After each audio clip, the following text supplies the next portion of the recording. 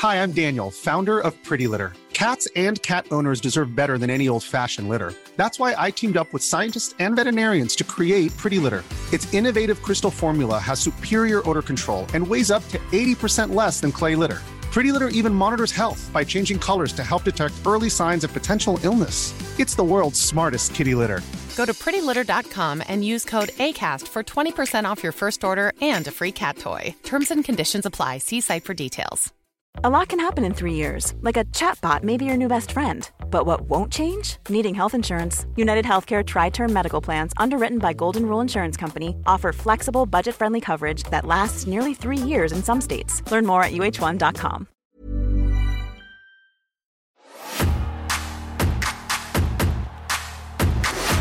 It's like, I want to join the Road Warriors, but I also want to play for Pantera. Hey, I'm ready. Right foot back. Begins with a U and ends with an A. Has a meal Michelin there. Monday Night Raw, number one. All right. Welcome, everyone, to the Cultaholic Classic Raw review. We are here via our Ica Pro-powered DeLorean, back in the heady days of the new generation era, as we chronologically critique, thank you OSW Review on the YouTubes and the Vimeo, the entire series of Monday Night Raw, from its very beginning to its very bitter end, whenever that may be. And who be we? I be Fake Geordie, radio presenter without portfolio, former Cultaholic heavyweight champion Tom Campbell from Isolation Station 24601. I'm here with the bear in the big blue barcade, the head pen of Cultaholic as it's now known. It's one of the two, you decide, Google both. He doesn't need a pencil. He gets it right every single gosh darn time. He is Justin Henry, and he comes to us from out of America. How you holding up there, Tommy? All good. It's been a rough week for professional wrestling. That goes without saying. We have talked about it at length at cultaholic.com and on the news programs on our YouTube channel as well. We're not here to talk about that today. We're here to talk about Monday Night Raw in the 90s. Yeah, and what a Raw this was. This was inadvertently a historic show. It certainly was. And do you know what? I've been... Although he has been somebody that we bounce between a liability and a figure of fun behind the microphone, I'm genuinely heartbroken that this is... I can't even bring myself to say it, Justin. You're going to have to say it. It is the final televised appearance in WWFE whatsoever for Macho Man Randy Savage. We're going to get to, at the end of this podcast, the immortal final words of Macho Man Randy Savage. The final words that he says on WWF television. And, wait till you hear him. Wait till you hear him. That's all I'm going to say. It's such a monumental show that we had to have two people in on the song this week. Oh, what a song we've got. That's all I'll say for now. What a song we've got. We tried to put a little levity into this. Oh, there's a lot of levity. It's so level that it'll bring you a religious... It's borderline religious. That's how level it is. So we're going to crack on very shortly with this week's episode of Monday Night Raw. If this is the first time that you have listened, hello. We have been watching every episode of Raw from the very beginning in 1993. Aren't we lucky? And we are coming to the end of our second year of Monday Night Raw. And we are watching every single episode week by week. So this is the Halloween episode. When and where are we this week, Justin Henry? Well, as you mentioned, it is Halloween Day 1994. This was taped 2 weeks earlier in Burlington, Vermont. Next week we'll start a whole new taping, which up until that Monday they're assuming Savage is going to be a part of, when Vince finds out that that's not going to be the case. But for now, Savage is here. He's doing in-show commentary. I assume the night of. But by the end of the weekend, he will no longer be a WWF employee. Randy Savage is leaving the WWF. And this is a big deal, because this is something that Randy Savage probably never wanted to do, but kind of felt like his hand was forced.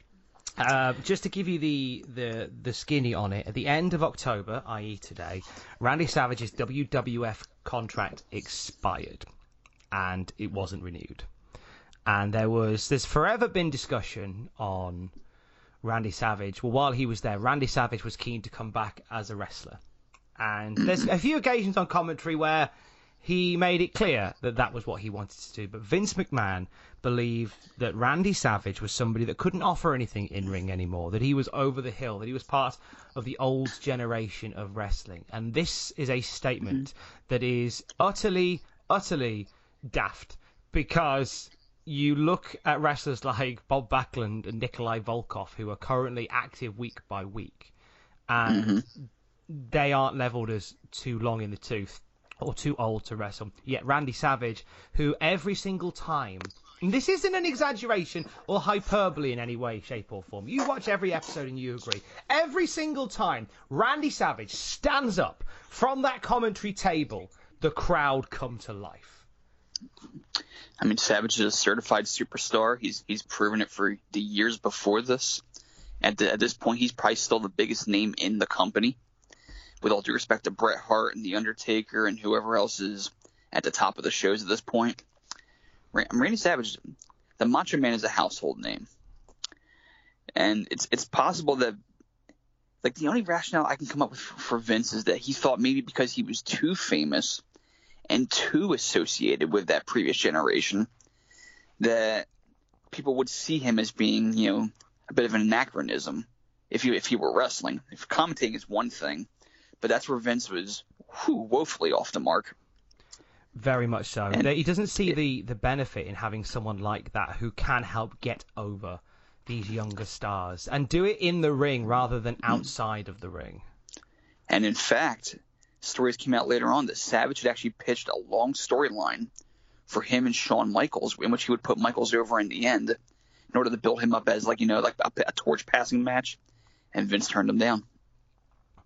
You can see why it got to where it got to, where there was no contract re-signing and Randy Savage would leave the WWF. So tonight, as Justin has already so eloquently put, this is the final time that we will ever see Randy Savage on WWF or WWE programming. Of course, we lost Randy Savage some time ago now, so this was definitely the final time he appeared with the company. It's a big deal. It's a big loss as well. Yeah, especially after losing Hogan earlier in the year officially to WCW. I mean, he hadn't been there since '93, but talking about when Bischoff signed him. You would think that, weird it would have been to have Hogan and Savage like head to head on two different programs as top guys. I think it would have been amazing. It would have been amazing. But Hogan was doing big business with WCW immediately. The buy rate for Bash at the Beach was the highest ever that they'd ever seen in the company. Hogan was bringing at least a moderate amount of mainstream attention. You'd think that Vince would wake up and realize, just because they may be old in character age and in real age, they could still bring something to the table. And Savage was still over. It's baffling. See, that's the frustrating thing, because Vince certainly believed to a point that Randy Savage could bring something to the table. That's why he was on commentary every week. Vince McMahon genuinely believed that Randy Savage still had value within the company. Otherwise, he wouldn't have put him on the commentary table next to him. Well, there was also the belief that when his reign as world champion ended in '92, because the houses had been so poor through the year, that was somehow Savage's fault. That's not the case at all. It's scandals, Hogan being gone. There's so many factors that went into play there that you can't put that on Randy Savage's feet. But apparently he might have. Even so, we will talk more about Randy Savage as the episode goes on. Vince McMahon not seeing the value in Savage certainly makes him a heel in the eyes of WWF Creative, but he was an actual heel in the USWA this week, Justin Henry. I did read about this in this week's Observer, but if you want to regale us with what you have discovered. Well, I shall reiterate what Dave Meltzer said in this particular week in the Wrestling Observer. We use this to paint a picture of the wrestling landscape as we talk about each episode of Raw. And this week, Meltzer reports Vince McMahon was back in the USWA as a heel, mainly trying to build up interest in a benefit softball game that Jerry Lawler was involved in, strongly hinting that, but not outright saying, that he would be in Memphis for the game. Now, Meltzer goes on to say, although McMahon was a great heel manager of sorts several months ago, even though when it came time for the big heavily pushed blow-off and McMahon came to Memphis, it stiffed at the gate. In this interview with Lawler, he was really overacting. You're kidding me. Imagine Vince overreacting, Justin. Vince being grandiose and hyperbolic. You're kidding me. I know, but this would be if you can find any USWA tapes from 1994, and I believe this something like this happened even earlier. Some nice little signs and some early indicators of how strong a heel Vince McMahon could truly be.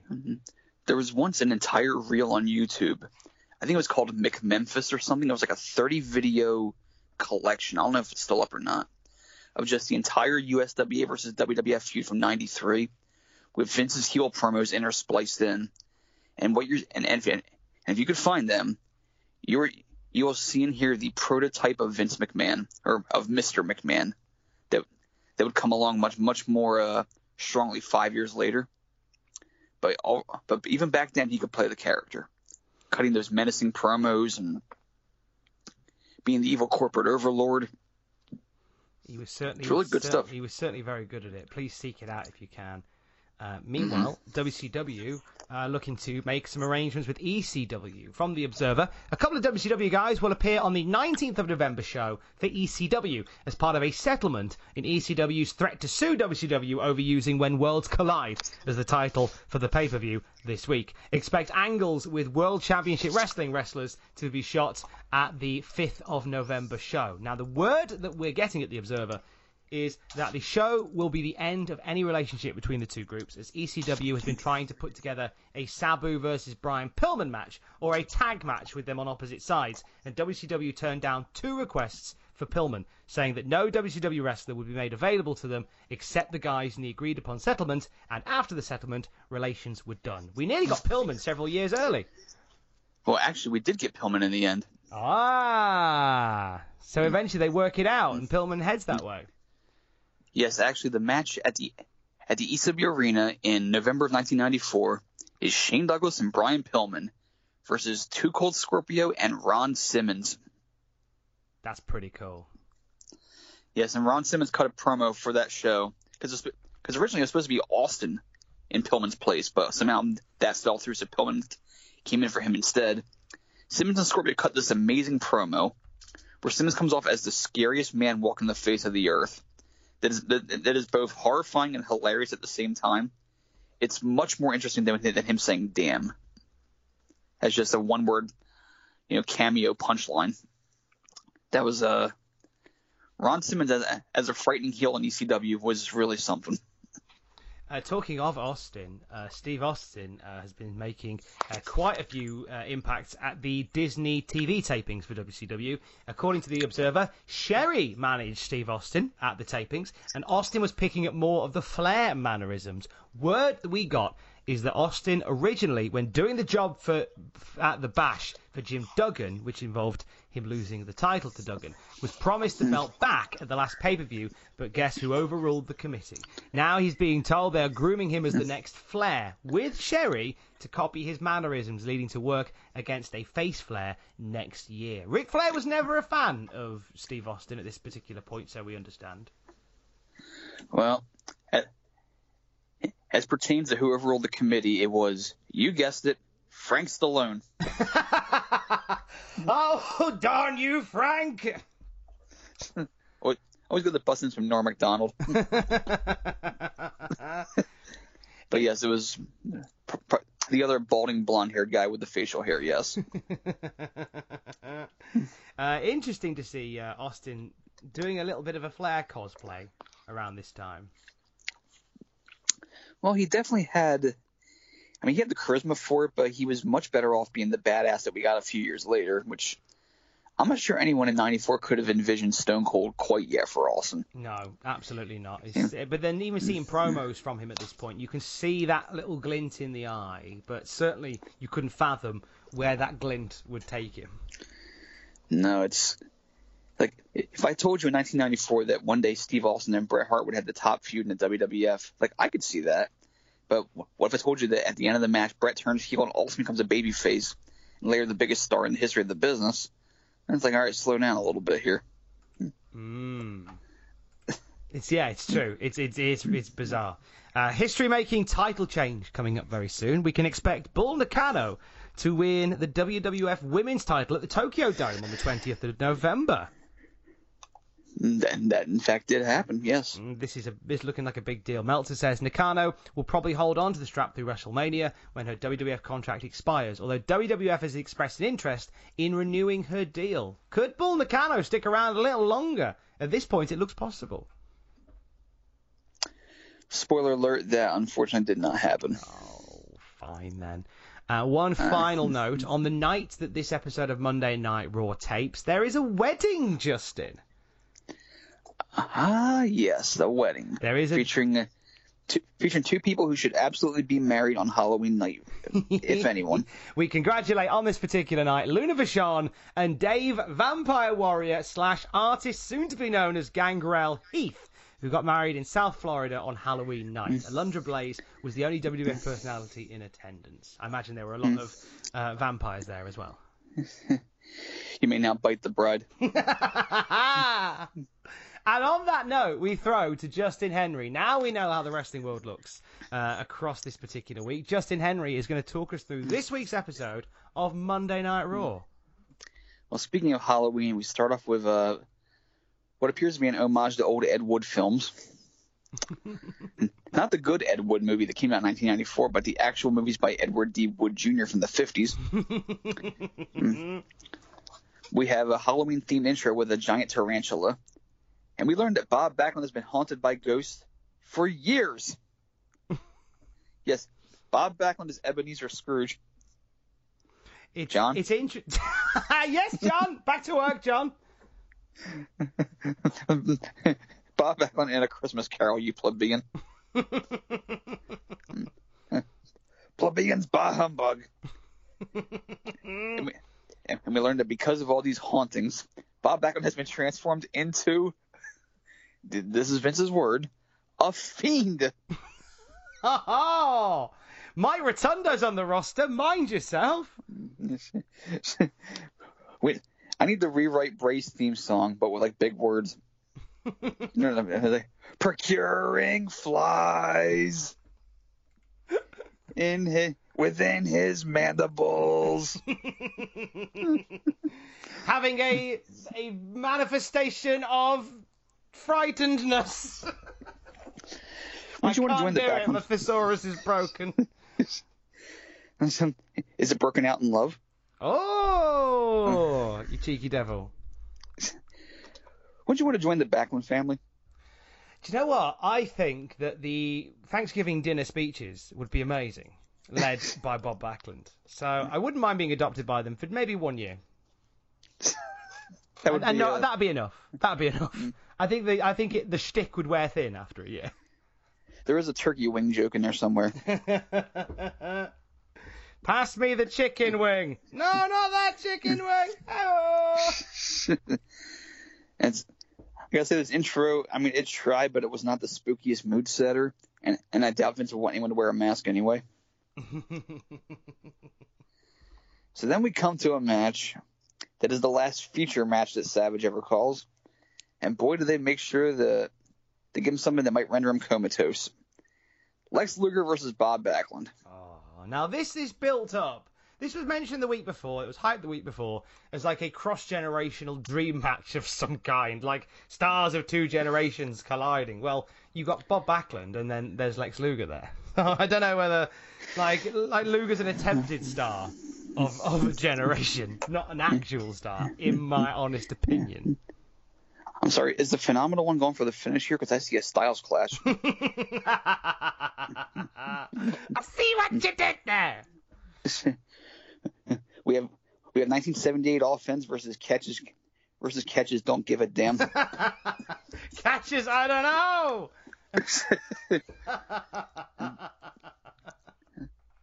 So Luger comes out now. Remember, Backlund came out first on last week's show at the end of last week's show in order to get a head start on this week because it's the same taping. Yeah. So I was expecting him to be already in the ring. Yeah, get in the Barry Hardy entrance, but that didn't happen. He was apparently ordered to the back to make his real entrance on this show because it's Luger who enters first. He's got some child for a flag bearer. The kid looks mortified,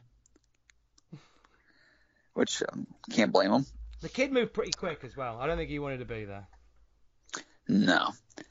Backlund makes his real entrance. He's doing the Butcher Walk, which is the best walk in the world. It is the best walk in the world, is it not? What's better, though? Is it Backlund's speedy, fox-like movements or the Butcher's stooping, slow, menacing version? Oh, great question. I kind of feel like much as I like the Butcher, I like Backlund's sort of duck walk, personally. Yes, he is very animated when he does it. Whereas Butcher's is more deliberate. I can go either or depending on my mood. But he's not the only one who does the Butcher walk here, because Luger does it after getting the early advantage in order to mock Backlund. which is not wise. Do not taunt Happy Funball. No. So Luger keeps aping Backlund's moveset because he realizes, hey, he does slow-moving moves. I can do those slow-moving moves. And it's basically like single white female, but for Luger and Backlund now. John, you don't have to draw that one. No, the world doesn't need that. It's absolutely fine. Otherwise, pus will shoot out of your ears. So then we... hey, I know we've mentioned this many, many times about Lex Luger and why he was not the ideal Hulk Hogan archetype. Backlund puts him in a wrist lock. A wrist lock. Now, Backlund is a consummate wrestler. If you put me in a wrist lock, I'd be on my knees screaming in pain. Same with you. Lex Luger's supposed to be the American powerhouse. Bob Backlund has him by the wrist, as if they're Chuck Taylor and Trent Beretta making their entrance. Dun dun dun dun, but they're not best friends. and Lex is too pained to even pull away from Backlund or punch his way out of the hold. He's tensed up and selling, well, as best as Luger can sell without screaming. He struggles in this wrist lock for close to a minute. Hulk Hogan would have had Backlund on the mat by now. This is what I don't get about the booking of Luger. He comes across as so weak so often. Yeah, everything he's involved in, whether he's on offense or defense, just feels like elementary wrestling. There's no theatricality or coolness to it at all. Yeah. It's just, as you say, it doesn't seem very cool. It sounds like a really weird thing to say, but it's just not a very cool look. What's worse is I'm listening to episodes of Brian and Vinny from recent times where they watch old Saturday Night's Main Events from the 80s. And they talk about how Hogan had like these all Japan-esque matches with like Hercules Hernandez and other guys, and how it's just like these fast-paced jaunts with like power moves and stuff. And now Hogan, while not a technical master by any means, could put on an entertaining TV match. The one he had with Terry Funk was tremendous from '86. Maybe he's only as good as the person he's working with, but Hogan never slogged it on TV in those days. Luger is the precise opposite. It's like he's wrestling in a medically induced coma.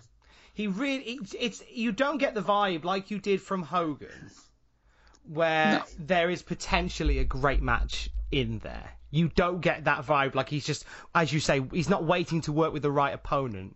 It just feels like he just feels sluggish all the time. Yeah, and him being the underdog in a match, he's supposed to kick ass. He's MacGyver, but in red, white, and blue. But also, why should he be the underdog when he's in a match against an older man? Like a much older man. Like, it should be a case of he should be able to outpower him. Am I being ageist here? I don't know. I feel like he should be able to outclass him. I mean, would Roman Reigns be in a wrist lock for a full minute like that? Absolutely not. Not with Backlund. Or like the equivalent. Who would be the equivalent of Backlund in the modern day? Gulak. Or probably Backlund. The modern equivalent of Backlund is probably Backlund. But yeah, maybe Gulak. Actually, maybe Gulak. But yeah, maybe Gulak. Yeah, he just wouldn't see it. That's a time where you don't need Luger to try and put over someone like that. I mean, a more intricate submission, like one of those complicated bow and arrow moves that hurt like 10 different parts of the body. Okay, that's one thing, but not a standing wrist lock. No, exactly. So, Backlund keeps going for the chicken wing in this match. I did right here. Maybe they should have given Backlund the bus because he's clearly more powerful. Yeah, the Backlund bus. It even flows better than the Lex Express. All aboard the Backlund bus. John. Dictionaries for all. There's no TVs on the bus. Just turns up in every state going, I don't care if you like me or not. Yay! I'm going to tell you the truth, people. We love you, Backlund. So after Backlund gets a slow belly-to-belly throw and continues his offense on Luger, Randy Savage makes sure to end his final broadcast ever with quite possibly the most insane thing he's ever said. And think of the ground that this covers. For this one, usually I just try to transcribe as I go along and just shorthand it. For this one, I went back 3 times to make sure I got the verbiage correct. Okay. This is what Randy Savage said, and I hope you didn't miss this the first time. He said, and I quote, "What if Bob Backlund doesn't have a plan? What if he's not even from this planet? What if he doesn't exist and we're watching Lex Luger by himself?" It's a good question. Holy shit.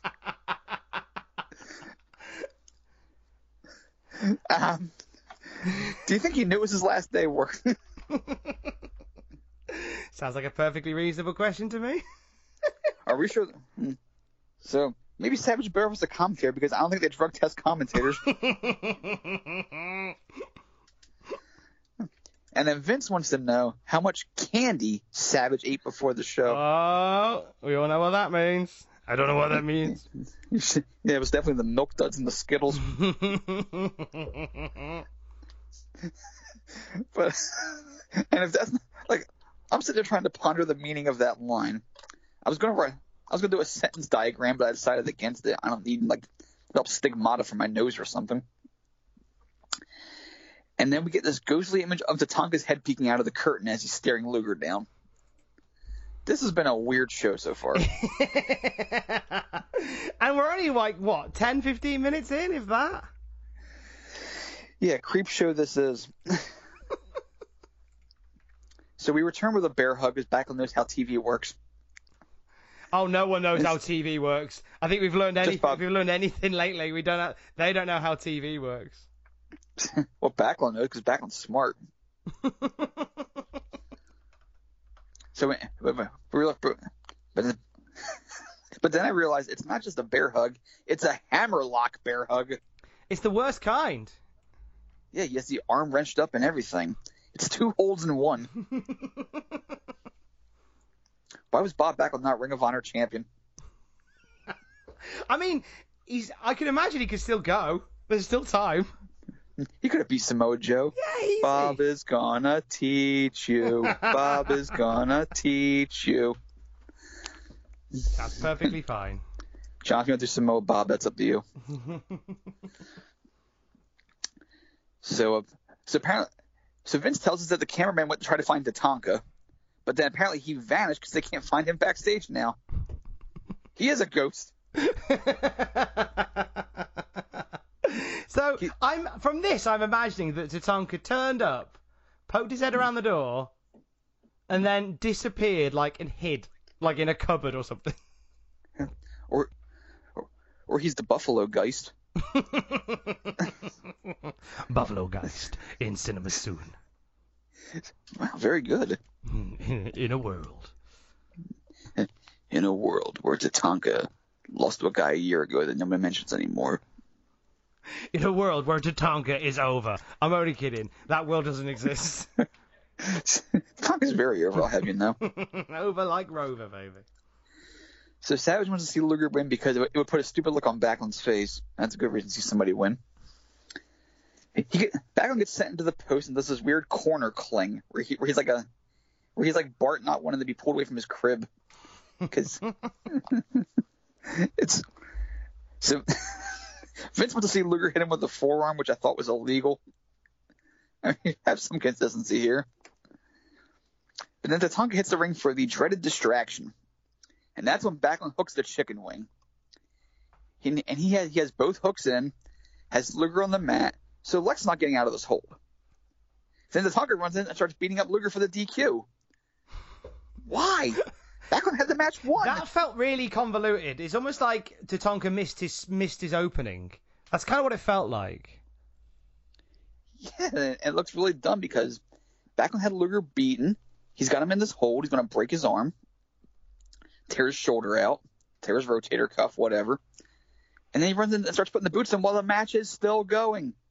Wait for him to give up first. Very weird. Very, very weird. So after the match, Backlund reapplies the hold.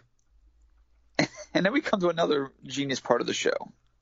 Because Savage ends up running in to make the save on Luger's behalf. And we hear Vince and Savage have this argument before Savage does the run in. Like, Randy, you got that look in your eye? Don't do it. I gotta get in there and do something. And while this is going on, the camera is positioned. Well, the camera that we're seeing, actually the visual we're seeing, has Vince and Savage in the background, and their mouths are not moving at all. Yeah, this is the error of when you do live tapings. It's funny enough. It's a classic error that even a week ago in real time occurred. So it's something that will forever be an issue when you do taped shows with commentary. Yeah, and when it cut to the table and Savage gets up to run in, you hear Vince and Savage's voices change just a little bit because now we have the live shot of Savage doing the run in. Hits the ring, saves Luger. Backlund crawls up the aisle for escape because Backlund's hilarious. Vince emphatically says that Savage is not supposed to be in there. Yeah, that's the problem. Yeah, he's the next bit is the bit that really gets me. Is when Savage is back at commentary, back at ringside. Yeah, it's we come back from break. Savage is still, geeked up from what just happened. He's a little overstimulated at this point. Vince is trying to, bring some levity to the show. Savage is breathing hard. He's still irate, and he talks about, it's hard to sit in this chair, and this is for you, Tunney, as he points at the camera. I don't think Tunney's the issue here in real life. Oh, but normally when we mean Tunney, we know who we mean. Tunney just gets it in the neck. That was real. That felt very real, and it's an even tougher pill to swallow when you know what comes next. Oh yeah, it's like I remember watching this show consciously years ago, maybe a few years back, just to see what Savage's last show was like, and when I heard that line, it's a little coincidental. It's more than a little coincidental, Jeebus. It's it's worse eerie. Worse off, Vince. As Savage was talking about his will to still fight, Vince segues away immediately to go to an Action Zone spot. Yeah, that's it. He doesn't let him have the moment, does he? He just shuts him off pretty quick. God, there are layers to this. This is heavily layered. I just feel like I don't know whether were they actually punting for Savage versus Backlund, because they've done this to us before, where they have teased Savage versus somebody and it's come to nothing. Yeah, and I think Savage may have been a little tired of all the false starts and getting his hopes up. He just wants to do something on this show. Whether it's win or lose, he just wants to do, like he was doing jobs to Bruiser Bedlam and Smoky Mountain over the summer. Just to do something. Just wants to get involved a bit more, and he's sort of interjecting himself, and Vince is sort of pushing it down at every opportunity. And we go from Vince cutting Savage off to a plug for Mabel versus Yokozuna. Now, this is an interesting twist for the Action Zone, because the first night of the Action Zone we had Brett versus Owen, which is a big deal of a match. The second week, slightly different. Well, the second week was Shawn and Diesel versus Razor and Kid. Okay. Which was even better than Bret and Owen. My apologies. So the week after that, it was a big deal. Yes. But then this week coming, then it all gets a bit weird. Yeah, now it's typical of every WWF secondary show ever, where it starts off like the first few weeks are like big deals, and then after that they kind of just, all right, business as usual, fellas. Here's Well Done versus Aldo Montoya and Bob Holly. They write one hell of a first chapter, but they just don't seem to follow it up. Yeah, they start out big, pop that big rating, and then pull back on the quality. So when a network says, "Hey, what happened to the ratings?" Is well, we popped that first rating for you. Get off our back. Wind it in, man. So our next match is the 1-2-3 Kid versus Tony DeVito, and this match would be mostly unnotable if not for the fact that Kid has a perm mullet going. That is quite the mullet, quite the perm mullet going on there. He's the brimmed hat away from being Slash. You talk about the match that was had on Action Zone. Was it something like 4.5 stars by Meltzer? Yeah, it was a tremendous match. And Kid being a part of that is a great indicator for Kid, is it not? Oh yeah, because he was the one who was like just because Diesel was knocked out for a while. Shawn had to go it alone because Shawn accidentally super kicked him for the second time in about 2 months. Shawn had to go it alone. I think Razor was down for a bit, so him and Kid were just having this, dramatic, fast-paced match while Shawn's trying to hang on for dear life to the titles. And it was a great TV match, one of the best matches of the year. Something that got new life when the Click Rules DVD came out and that match was on there. And if you've never seen it, it's highly recommended. It's one of those little hidden gems that is definitely worth your time. Very much like Owen versus 1-2-3 Kid at King of the Ring. Like a little hidden gem that doesn't get enough love and needs a bit of a shout. Absolutely. This match here with DeVito, even for a squash match, was exciting because DeVito got in quite a bit of offense here. Because as is one that happened on these shows, the jobbers get a lot of offense just to make them seem a little more competitive. Because anything can happen in the World Wrestling Federation. During this match, so go ahead. No, I was going to say, anything can happen in the World Wrestling Federation, including Tony DeVito pulling out a win against 1-2-3 Kid. Hey, he was part of the Baldies 5 years later. Of course, he had to shave his head first. Obviously. Otherwise, he can't be a Baldy. Yeah, exactly. If you had hair like DeVito, I wouldn't cut it. If I had hair like Kid, I would definitely not cut it. We need more permanent mullets. Badly. He's making a comeback. So DeVito's getting the offense in as Vince tells us about a new Survivor Series match, which we'll learn more about later. It is the Bad Guys versus the Teamsters. Now, the Bad Guys will be captained by Razor. But what kind of name is the Teamsters for the villains? Because Vince hates unions? I hadn't thought of it like that. It feels like a very throwaway name, though. We're a team, and a group of guys is called Stirs, so we're the Teamsters. Incredibly throwaway. And although the match will have some significance later. DeVito gets a nice power slam in here, but then Kid mounts his comeback. Finishes with a flying leg drop. A fun little match. Yeah, just a nice little showcase for the 1-2-3 Kid. Gets him over nice. I'm cool with it. That was fun. And after the match, Savage lets us know that Kid is better than Backlund ever was. And Vince responds, "Oh, you still got Backlund on the brain?" Yeah. As if he's mocking him. He is, for wanting to get back in the ring. You can see what Savage is doing. He's punting out for a match. Still punting out for a match. This whole show is screw. Hi, I'm Daniel, founder of Pretty Litter. Cats and cat owners deserve better than any old-fashioned litter. That's why I teamed up with scientists and veterinarians to create Pretty Litter. Its innovative crystal formula has superior odor control and weighs up to 80% less than clay litter. Pretty Litter even monitors health by changing colors to help detect early signs of potential illness. It's the world's smartest kitty litter. Go to prettylitter.com and use code ACAST for 20% off your first order and a free cat toy. Terms and conditions apply. See site for details. Imagine the softest sheets you've ever felt. Now imagine them getting even softer over time. That's what you'll feel with Boll & Branch's organic cotton sheets. In a recent customer survey, 96% replied that Boll & Branch sheets get softer with every wash. Start getting your best night's sleep in these sheets that get softer and softer for years to come. Try their sheets with a 30-night guarantee. Plus, get 15% off your first order at bollandbranch.com. Code BUTTERY. Exclusions apply. See site for details. Planning for your next trip? Elevate your travel style with Quince. Quince has all the jet-setting essentials you'll want for your next getaway, like European linen, premium luggage options, buttery soft Italian leather bags, and so much more. And is all priced at 50 to 80% less than similar brands. Plus, Quince only works with factories that use safe and ethical manufacturing practices.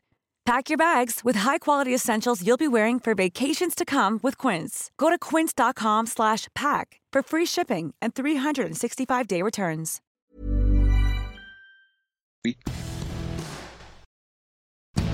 It's a mishmash, this one. Almost as mishmashed as Todd Pettingill's shirt in the Survivor Series report. Would you do the honors of describing this shirt for us, Mr. Campbell? Oh, right. He is wearing a blue and purple number. With blue on one side and purple on the other. Topped off with what looks to be a purple jacket. It is a stunning look that he's got going on here. And although I may have got purples and blues mixed up, I have what my optician calls a total colour distortion. So I may have got purple and blue mixed up. It could have been green and not so green, but I'm pretty sure it was purple and blue. But either way, it is stunning look. Unless I have the same condition that you have. But yes, I did see blue and purple here. It is certainly a shirt. It's certainly a look that says, "Hi, I'm a person who exists in 1994 and buys clothes." Because that kind of look was semi all the rage at that point. It's yeah, and if anything, if Todd Pettingill is anything, he is all the rage. Oh, he induces rage. So, and then Todd talks about, because he has to make a joke about trick or treating and stuff to let us know that this is happening on Halloween. His drop in here for the Survivor Series report. He talks about trick or treaters stealing his Spanky from the Little Rascals lawn jockey. Oh. If you're supposed to be this hip guy, why would you have a Spanky from the Little Rascals lawn jockey? It's an interesting one, isn't it? Yeah. You couldn't just say plastic flamingos and been done with it. I prefer that. I think the plastic flamingos line would have made more sense, and it would have resonated with more people. Little Rascals from the 30s. But Vince loves a reference like that. Vince probably wrote that line. Now, granted, there actually was a remake in 1994 that was like an updated version of it, trying to bring it back to affect the new generation. But that's probably what he's referencing. But still, the Little Rascals, Jesus. But then Todd does get topical, more so. And just to really date this show, he talks about the new NBC series ER. I heard that line. The genuine excitement around this brand new show, ER. The gray hair in front by my ears is now a little bit grayer. Having heard new NBC series ER. It does hit you right in the feels and makes you feel very old. When George Clooney was just coming into his own as a megastar. Jesus. So it's the Survivor Series report here. We have Brett versus Backlund. Backlund wants it to be a submission match. There may be a twist on that coming. Ooh. Taker versus Yoko in a casket match because it's still January. Todd says casket a lot, trying to taunt Yoko because he's cruel. But here's the big announcement. That match, there will not be 10 men interfering in that match as happened at the Royal Rumble, Tom. Because there's going to be a special troubleshooting enforcer patrolling ringside to make sure that nobody runs in.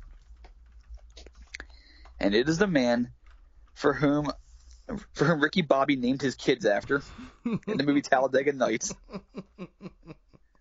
It is Walker, Texas Ranger himself, Chuck Norris. Yes! Come on! The man who has two speeds, fast and kill, Chuck Norris, is going to be ringside during the casket match. Oh, do you know what? We rag on WWE so much for their really out of place, out of time, out of touch celebrity involvements. Mm-hmm. But this one's on the money. Because Chuck Norris is timeless. He is timeless, but he's also very relevant in '94. Yeah, Walker Texas Ranger was a hit show. I mean, it's a bit cheesy, but I mean, it's cheesy in a good way. It's just like it's mindless entertainment where he just gets revenge, as a Texas Ranger for he takes down all the bad guys. It's basically if it's the A-Team but more extreme, and he is the A-Team. The extreme A-Team. He's the one-man A-Team.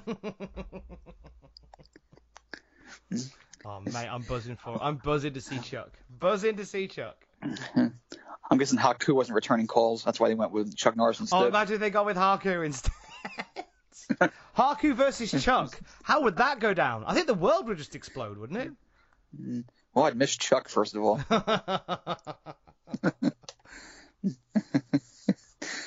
Chuck Norris is 80 years old now. Looks exactly the same. Of course he is. He's immortal until proven otherwise. Has Haku cracks his knuckles. All right, give me 5 minutes.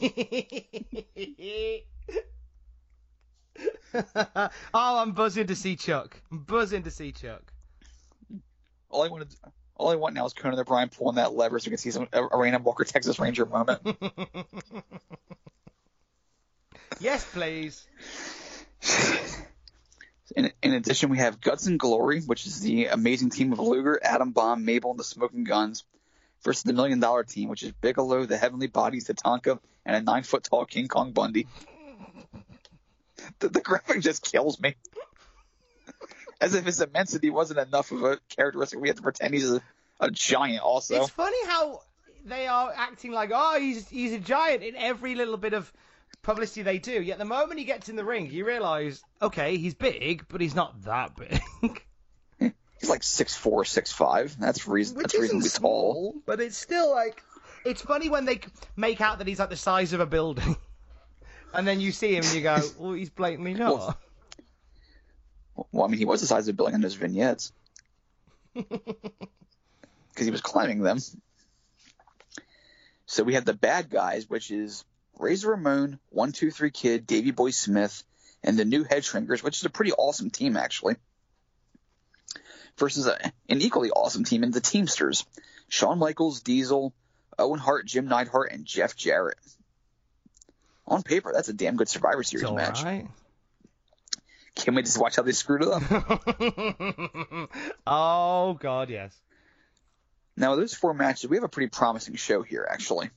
Like, this is a show that I would look forward to. Like, all right, it's not Survivor Series 87, but yeah, I can dance to this. And then we get Clowns R Us versus the Royal Family. Doink, Dink, Wink, and Pink versus Jerry Lawler, Queasy, Sleazy, and Cheesy. It's happening. It's actually happening. Yeah, it's not like an April Fool's prank or just some meme that somebody created. Like Slender Man's real. It's an actual thing now. And Todd laughs at that one a lot now. It's like why isn't there a button on your remote that allows you to poke the person? Allows you to poke the eyes of the person on screen. Oh, mate, because if that was allowed at this point, then there'd be certain wrestlers on this show with no eyes. Yeah, really. And this next bit, I don't. Okay, this was meant. There was good intentions behind this, but I have to laugh at this just slightly. We have a charity softball game featuring the WWF, like Luger, the Guns, a few other people, Tatanka. Why are they allies? Versus the Union, New Jersey Recreational All-Stars, which is a women's softball team. Vince notes in the voiceover that the women almost won.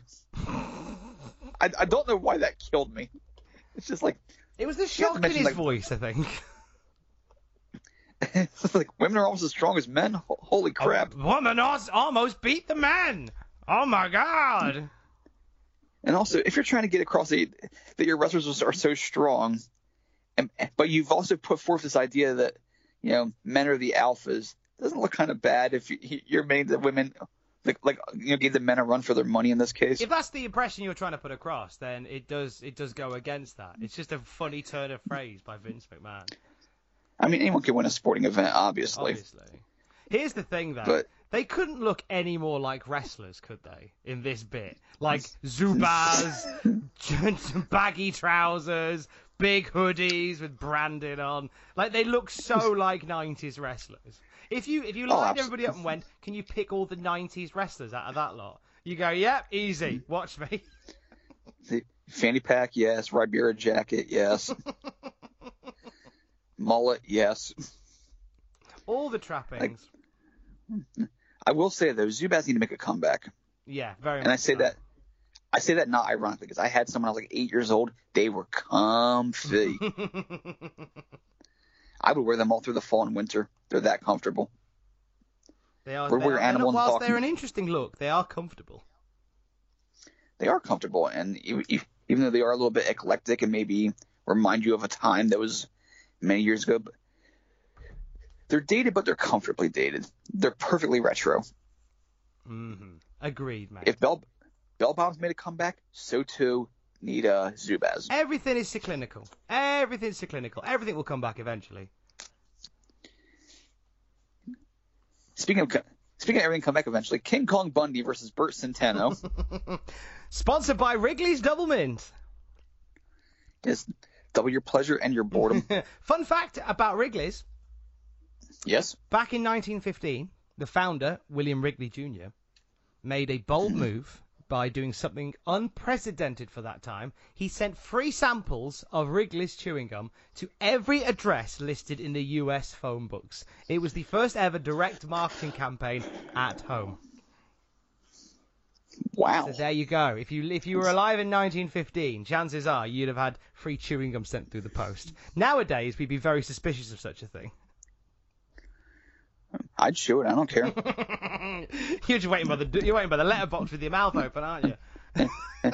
I was like Homer Simpson when he got that when he was overweight and worked from home and got that free sample of fabric softener. He's going to try it on his fat guy hat. So, speaking of things that go on your head, Bert Centeno has amazing hair. Oh, it is certainly a look that Centeno's got going on here. There's an NFL player named Freddie Mitchell who played for my Philadelphia Eagles. He's an awful player, but that's beside the point here. In 2004, he tried to pull off this look called the Frohawk. Half afro, half mohawk. It was a unique look, I'll give him that. Bert Centeno takes it one step further. He has the Frohawk mullet. It is a look unto itself, isn't it? It's like, I want to join the Road Warriors, but I also want to play for Pantera. I'm hedging my bets, seeing what gets offered to me first. Hedging his bets and his hair. Hey! So Centeno takes these great jumping bumps off of Bundy's punches. He's clearly the more active dancer of the two here for understandable reasons. Vince claims the NFL guys were watching the Action Zone. Dude, let it go. He is still banging on about it. And after Yoko versus Mabel, no one's going to give one fraction of a damn about Action Zone next week anyway. No, so. Oh God, no! You're gonna finish off your own product there. Pretty much. Bundy hits the avalanche, gets a basic knee drop, gets the 3 count. He demands 5, gets the extra 2 counts, and wins.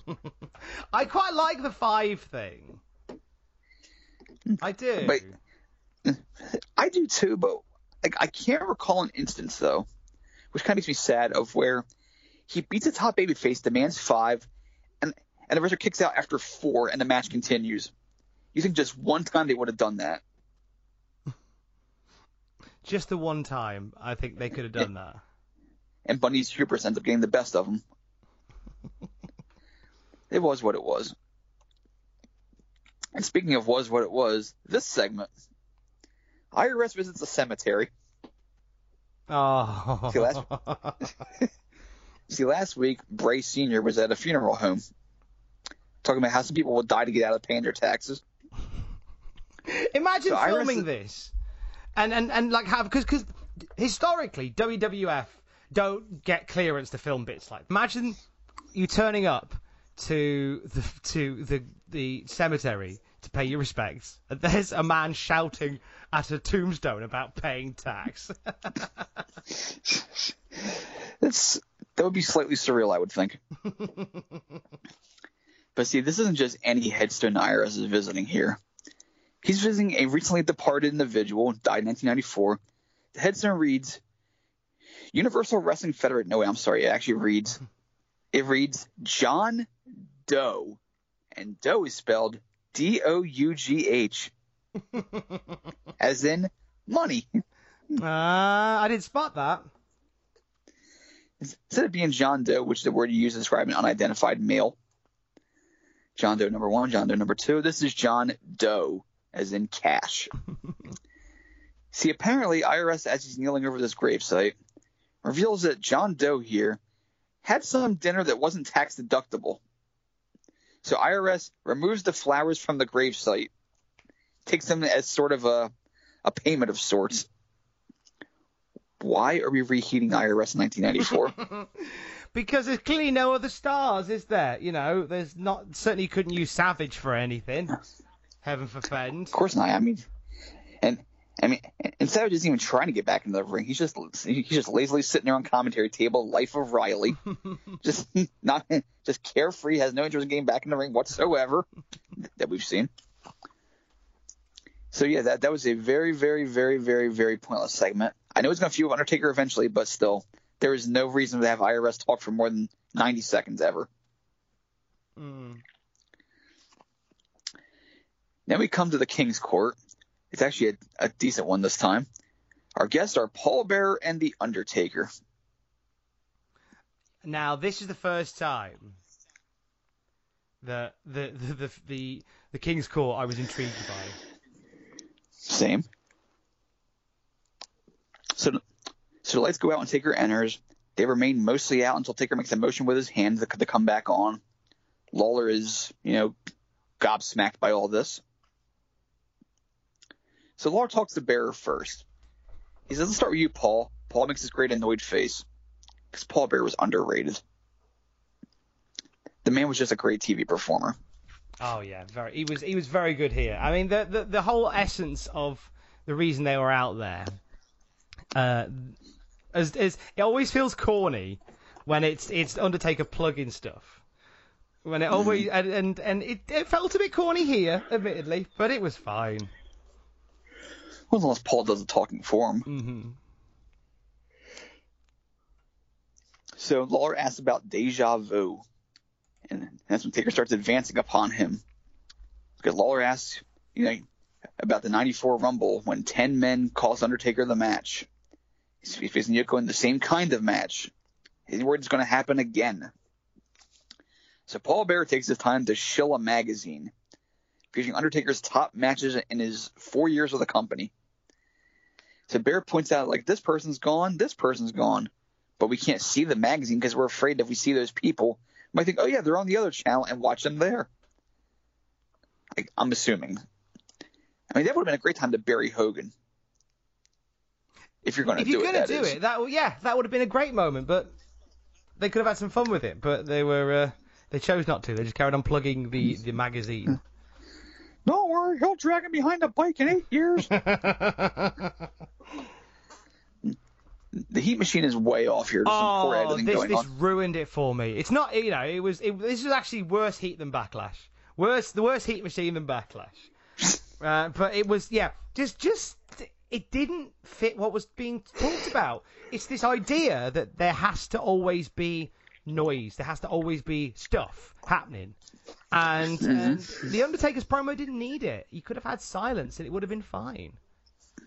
And it fits Taker better because, he's this eerie, ghoulish Lord of Darkness out here on Halloween, which is appropriate. And, but yeah, they went too far with the heat machine and it kind of oversaturated things. Yeah, they really did. And it took away from some of the stuff the Undertaker was saying. You had to kind of strain to hear it a little bit over the noise of this heat machine. I'm guessing there's something here that Vince didn't like when it came time to put this episode together, because there's this camera cut to the audience, like the balcony area, and Vince goes, "Taker's moving toward Lawler." and for like 8 seconds, the camera's not even on the ring. We come back, and they're just standing there. So you think they cut them? So it did give the vibe. I'm glad you saw this as well. It did give the vibe that something was cut. Yeah, it was definitely they were covering for something. Maybe it ran long. They were just trying to edit stuff together, and they had to put this very clumsy sort of conjunction in there. But yeah, this segment was kind of all over the place. So then Lawler asks why Chuck Norris is going to be the enforcer for this match if Taker's not scared. By the way, it's so weird to hear Paul Bearer in character discussing Chuck Norris. I put that. It's like this is like a fever dream. With bloody Norris being talked about by Paul Bearer. I was hoping the Undertaker would give us a Chuck Norris. Maybe Taker came up with a Chuck Norris facts website. Chuck Norris does not sleep. He waits.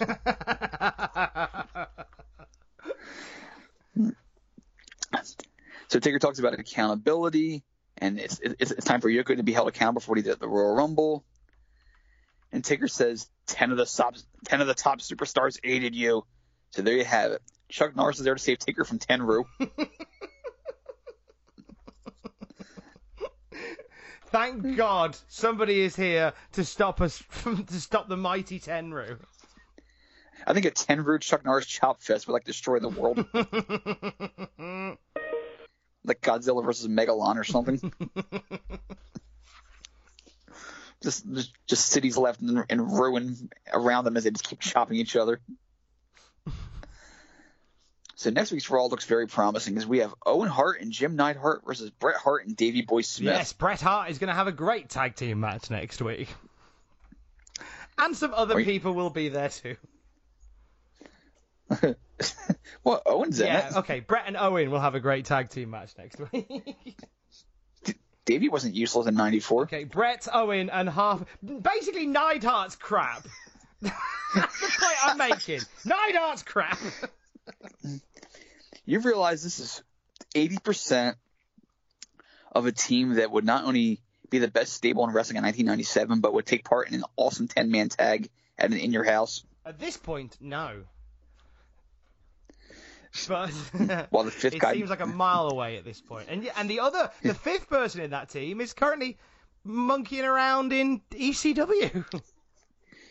Yeah, while where's the other team at? One's apparently getting a Flair gimmick. One's getting a Flair gimmick. One is still in the UFC. Yes, one's in the UFC. One's not even wrestling. His partners are off in Japan teaming with Kensuke Sasaki.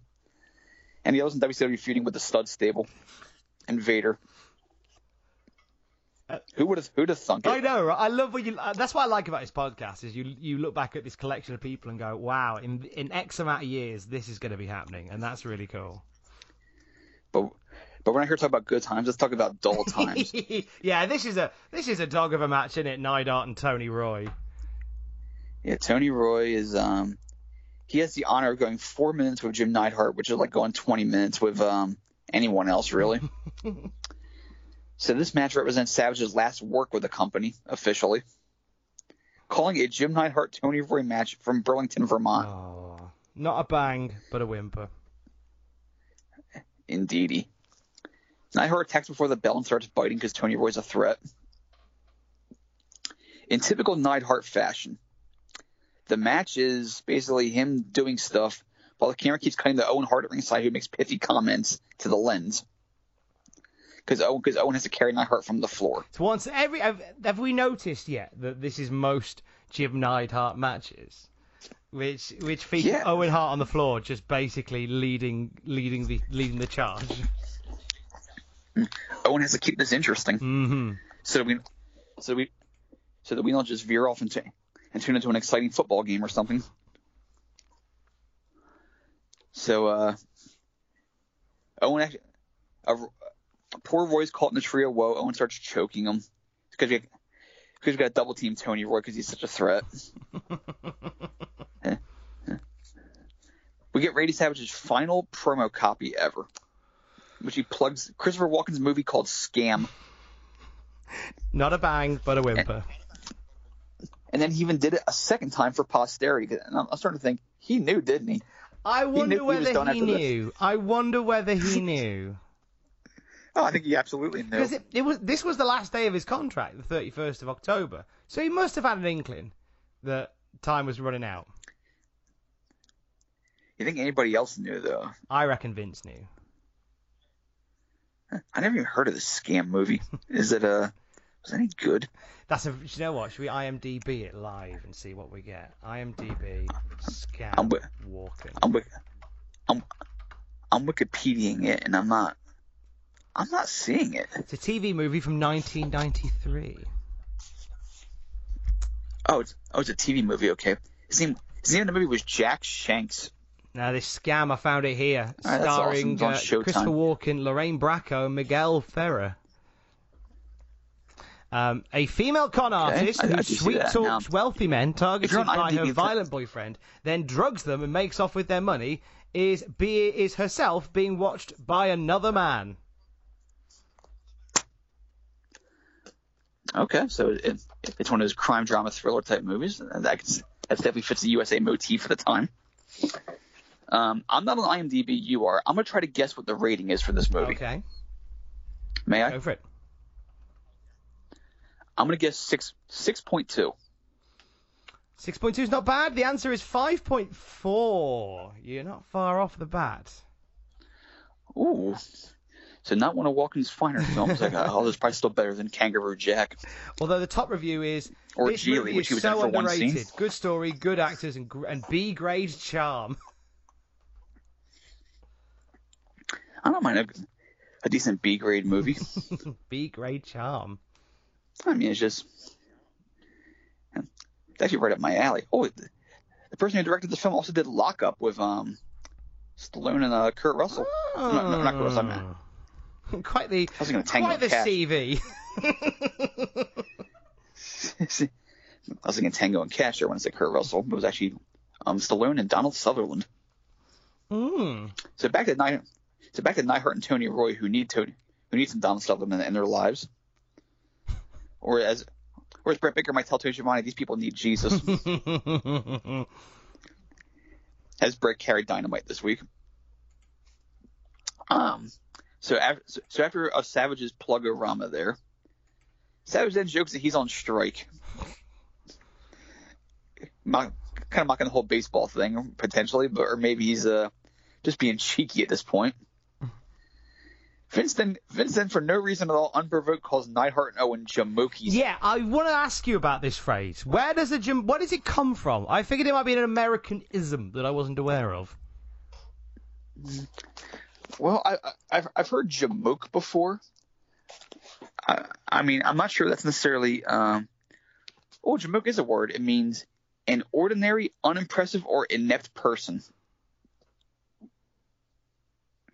It's typically used as a term of mild or joking disparagement for a man.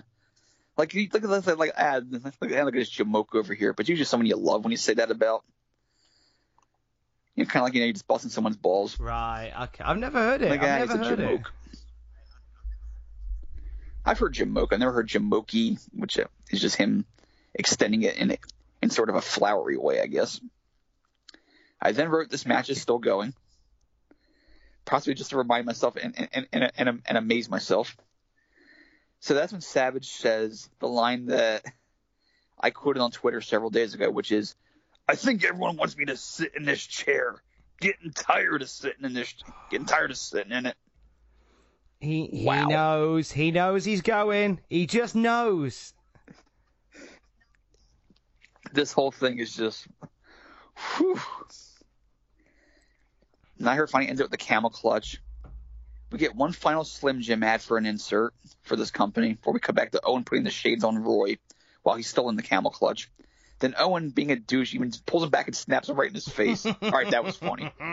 I like this bit. I like the putting their glasses on then snapping them. It's a nice alternative to what Brett does. That was the other good part of this show, other than... Actually, what was the first good part of this show? I can't even remember now. That might have been the best part of the show, other than Savage's shoot comments. Yeah, I feel like Savage shooting throughout the whole show has been the highlight for me. And then we come to the end stage. We're in the end game now. There is something really fitting about Savage's last piece to camera being just him. Yeah, you would almost think it was like rigged this way, but it's bizarre happenstance. So Savage takes over the desk while Vince goes to find Luger and interview him about Tatanka's interference earlier. So Savage plugs next week's tag team match, which he will not be there for. Vince goes backstage and Luger's icing his shoulder. There is no audio at all. They had 2 weeks to fix this, or even do like a new interview or whatever. So we cut back to the desk, and Savage just sitting there staring at the monitor as we try to fill dead space. He kind of has to summarize what's going on backstage, get the weird fade in on Randy while they're scrambling. Then finally, we have Tatanka jumps Luger. By now we have audio restored, and they're fighting as we go off the air. And that is it. The final words uttered by Randy Savage on WWF television. Final words heard are, "That looks like Tatanka." Not a bang, but a whimper. And so ends the 9+ years that Randy Savage put into the WWF. 2 world titles. Main event of WrestleMania 4 became the champion of that match. Was part of the highest grossing WrestleMania of all time for 10 years until WrestleMania 15 beat it. One of the longest reigning Intercontinental Champions ever, a 5-star match with Ricky Steamboat. The original Mr. WrestleMania based on that matches with Warrior, Hogan, and Flair. The ultimate company man, you would think. A man for all seasons, as effective as a heel and as a babyface at a top level. Truly one of, as Vince would say, one of the all-time greats. And he's never coming back. In 5 weeks' time, he will be on WCW Saturday Night, making his debut. This sucks. And I think it's time to.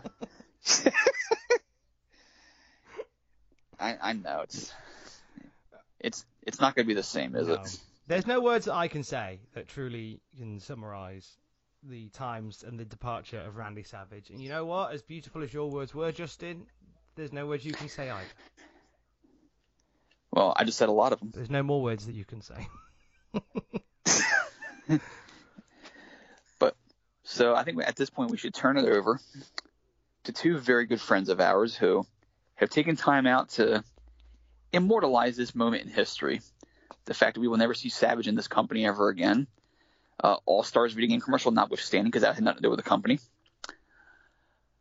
Let's turn it over to not only Strummerwitz, our favorite guitar player next to, I guess, Elias. And let's turn it over also to our good friend Sydney Zumowitz, who, together with her brother Strummerwitz, Austin Zumowitz, have put together a song that sums up this entire crappy situation. And they do it in style. I remember back at WrestleMania 9, sitting at ringside a has-been, 'cause like I didn't draw that well as champ last year, but then you bring Hogan back.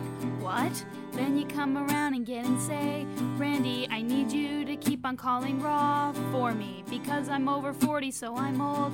McMahon, I hate this, I want out, you call me, I need you. Ooh, ooh, ooh, ooh.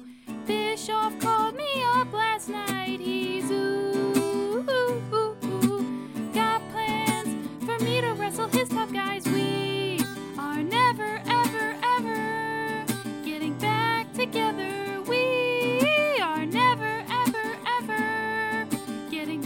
Together, you push Waller, Bundy, push Backlund to you, bench me. So we are never, ever, ever, ever getting back together. Like, ever. I'm really gonna miss movie promos, and you laughing at me 'cause I botched a word, and you ignore pitches for me to put over Sean while Volkov wrestles, yet I'm past my prime. Ooh, ooh, ooh. Bischoff called me up last night, he told me to bring the Slim Jim sponsors too. We are never, ever, ever getting back together. We are never, ever, ever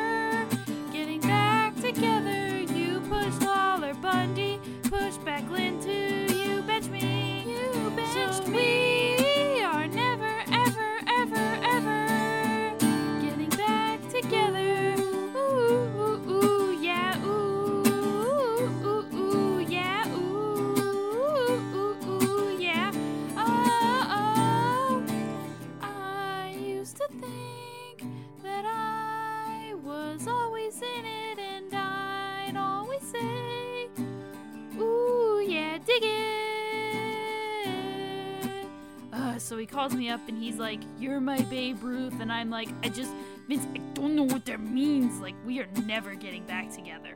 Like, ever.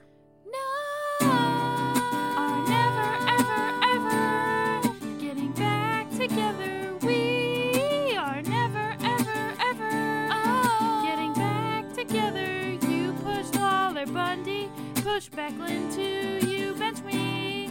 So we are never, ever, ever, ever getting back together.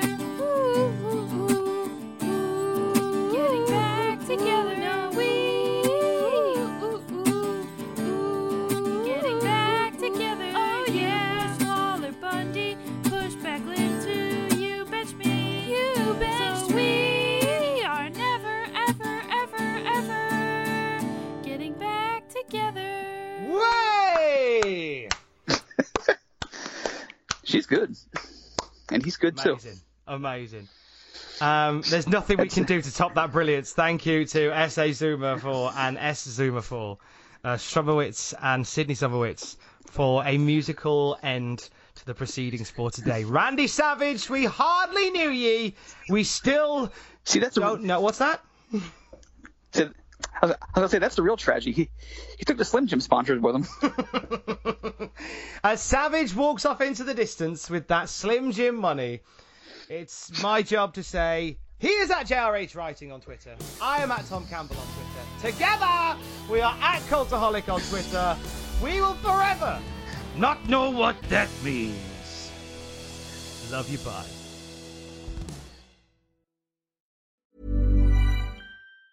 Hi, I'm Daniel, founder of Pretty Litter. Did you know cats tend to hide symptoms of sickness and pain? I learned this the hard way after losing my cat, Gingy. So I created Pretty Litter, a health monitoring litter that helps detect early signs of illness by changing colors, saving you money and potentially your cat's life. Pretty Litter is veterinarian developed, and it's the easiest way to keep tabs on your fur baby's health right at home. Go to prettylitter.com and use code ACAST for 20% off your first order and a free cat toy. Terms and conditions apply. See site for details. Even when we're on a budget, we still deserve nice things. Quince is a place to scoop up stunning high-end goods for 50 to 80% less than similar brands. They have buttery soft cashmere sweaters starting at $50, luxurious Italian leather bags, and so much more. Plus, Quince only works with factories that use safe, ethical, and responsible manufacturing. Get the high-end goods you'll love without the high price tag with Quince. Go to quince.com/style for free shipping and 365-day returns. For all the wrestling headlines in just 10 minutes, search Cultaholic Wrestling News on Apple, Spotify, or wherever you get your podcasts from.